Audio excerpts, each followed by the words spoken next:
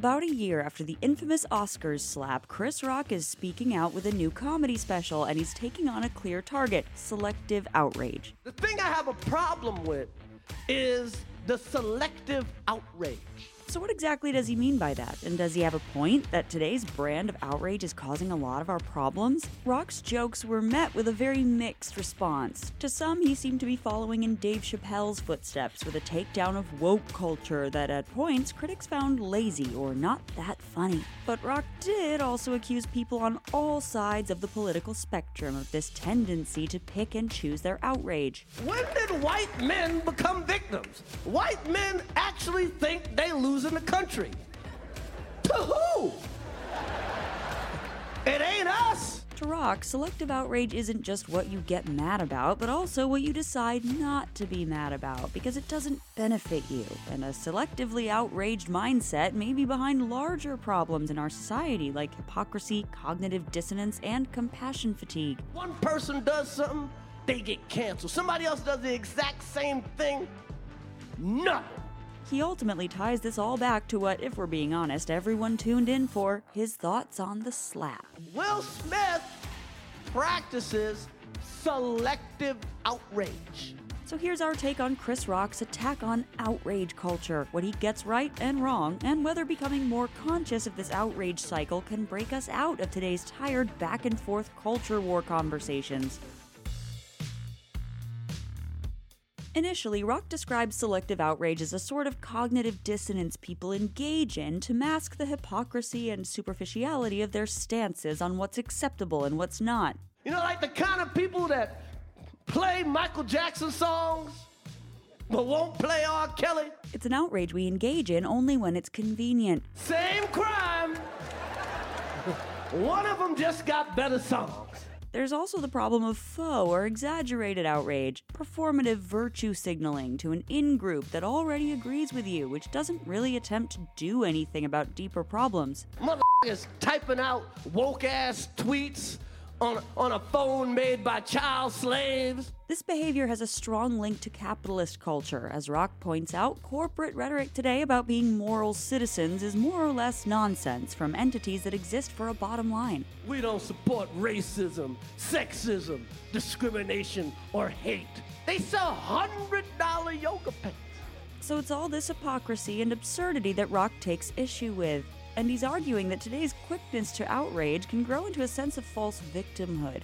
Everybody trying to be a victim. Using examples like Meghan Markle as someone who isn't really what most people would think of as a victim, and in Rock's joke, probably shouldn't have acted so surprised at the royal family's behavior. I had no idea how racist they were. It's the royal family. You didn't Google these motherfuckers? They invented colonialism. Today, more than ever, through who they follow in internet bubbles, anyone can curate their own reality, where they're often told what to get mad at. They bond with a mob of like-minded folk in not only shared hatred, but also a sense of moral superiority. Woke outrage is a topic that the right likes to harp on, but Rock does allude to the fact that conservatives are at least as, if not more, driven by outrage narratives. Did you see the Capitol riots? White men trying to overthrow the government that they run. Outside of the special, one clear example of this sort of cognitive dissonance can be seen in the right's intense backlash towards Samantha Bee for her comments to Ivanka Trump about the White House's family separation policies. Do something about your dad's immigration practices, you feckless. Despite those outraged being seemingly okay with Donald Trump's locker room talk tapes. And when you're a star, they let you do it. You can do anything. Jon Stewart spoke to the idea of selective outrage at the time, saying, "Please understand that a lot of what the right does, and it's maybe their greatest genius, is they've created a code of conduct that they police that they themselves don't have to in any way abide. A ton of today's public discourse is based on people practicing selective outrage, but never ever admitting it and never getting called on it by their in-group, thus fueling the other side's outrage and continuing the cycle." Outside of the blatant hypocrisy and cognitive dissonance, there are two main problems with selective outrage. The first is it breeds compassion fatigue, and the second is it benefits not the victims of real issues, but rather bad faith politicians and the media. Let's start with the media. With the higher ad rates of physical papers mostly gone, journalism lives or dies based on clicks and feels intense pressure to pander with entertainment and sensationalized headlines over hard news. In a Vox article from 2015, Alex Abad-Santos wrote, "In recent years, those clicks have dovetailed with the prominence of social media, especially Facebook, so most news outlets began to regularly cover stuff that people will want to share on those platforms. Part of that strategy means fueling outrage because it's so powerful. Basically, outrage equals dollars. Even the reactions to this very special signify the magnetic allure and distracting nature of outrage. Countless think pieces, tweets, and TikToks came out criticizing Rock for misogyny, misogynoir, anti-black rhetoric, pandering to white audiences, and more, thereby kind of proving his point." That respectability politics is strong, baby. On one hand, more liberals seemed outraged by some of Rock's jokes. One tweet wrote that his special belongs on Fox News, while Fox News and the like have praised Rock as brave. He is expressing what a lot of people feel. A lot of people of various ethnicities, various races, and various political points of view. There is going to be an anti-left revolution in this country, and you're just beginning to see the first glimmers of it. On the other hand, Fox News is the prime example of a media outlet that funds itself through feeding on outrage. And it's the rights, politicians, and political commentators that have made culture war outrage their focus because they know it's easy and can pay to get people selectively angry on topics that distract from the concrete needs that their policies aren't meeting. We need your help. Right now you're helping the politicians and the corporations. You're partisan, hacks. Take, for example, the train derailment in East Palestine, Ohio, which many politicians and political commentators on both sides are attempting to shame the other side for. The left is blaming Trump-era politics, and the right is blaming Pete Buttigieg and Biden. Both camps are creating outrage in their bases and forcing people to go after the opposing team rather than Norfolk Southern, the company that ran the train. And all this just distracts from the sufferings and needs of the East Palestine residents. So selective outrage is highly unproductive and inherently empty. Still, on some level, it does make sense why it falls within human nature. We can't get mad about every single issue or wrongdoing we encounter, or else that leads to what some call compassion fatigue. We in the West are becoming inured to these images. It's called compassion fatigue, victim overload. And that's the other problem with selective outrage. When we get mad about so many different issues, and often performatively so, we can lose the energy we need to actually do something about it. But as we spoke about in our video on Nepo babies, anger and outrage have the capacity to enact change if channeled correctly, rather than performatively. So instead of tweeting at Trump for his deregulation policies, why not give to the people of East Palestine? Maybe instead of going after a comedian about his perceived attitudes towards wokeness, we go after the systemic challenges faced by marginalized groups under heavy fire, like trans youth. So how does all of this relate to Chris Rock getting slapped by Will Smith in front of the whole world? People like, did it hurt? It still hurts! After a couple of hints, finally, at the 1 hour mark, Rock wants to talk about the Smiths. To Rock, Will's reaction is a perfect example of selective outrage. Rock surmised that the true source of Will's outrage was his wife cheating. She hurt him way more than he hurt me, okay?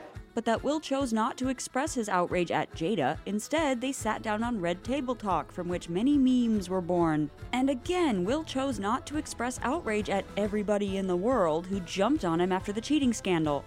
Everybody in the world called him a bitch.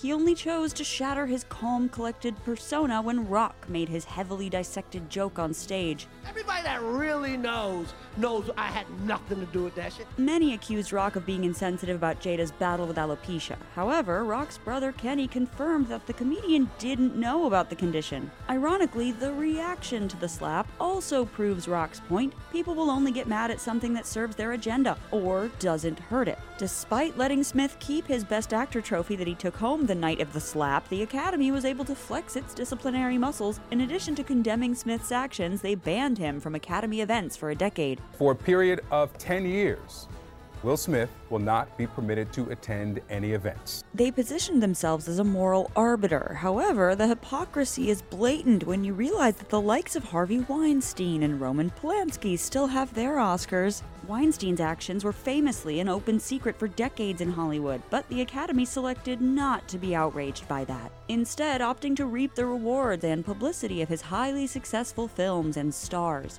The Academy even awarded Polanski his Oscar when he was out of the country, fleeing to avoid conviction for sexual assault. It's hard not to think about this when reading the Academy's statement on Will Smith, in which they wrote, "We do not condone violence of any form." It seems that the only violence they do not condone is violence that occurs in front of their faces on a live show they're broadcasting to millions. In other words, it seems like the Academy had to be outraged about the slap rather than this coming from a genuine place. The Selective outrage label could also point to the audience, who, to the confusion and shock of many, gave Smith a standing ovation when he won the Oscar for King Richard. I was sickened by the standing ovation. I felt like Hollywood is just spineless. En masse. And in truth, Chris Rock's emotion at the end of the special makes it clear he's still pretty outraged at Will Smith. How come you didn't do nothing back that night? Because I got parents. That's why. Because I was raised. And even more so at Jada. Nobody's picking on this bitch. She started this shit. The truth is, every time we succumb to outrage, it's selective. What you don't get angry about can also define you in a revealing way. But the problem here isn't truly selectivity. We have to choose the causes we care most about, as we only have so much time and so many resources. It's just important that we choose consciously and carefully. As Chris Rock is taking issue with, discrepancies in your targets and non-targets of outrage can expose your morality as hollow, and blowing up at the wrong target because you're misdirecting or not dealing with the true sources of your complicated feelings is not a mature, effective way to function in the world. But there are plenty of real problems and injustices that we should be outraged about, and what's even more important is choosing to do something about that outrage, besides dunking, destroying, or roasting someone online. That's The Take. Click here to watch a video we think you'll love, or here to check out a whole playlist of awesome content. Don't forget to subscribe and turn on notifications.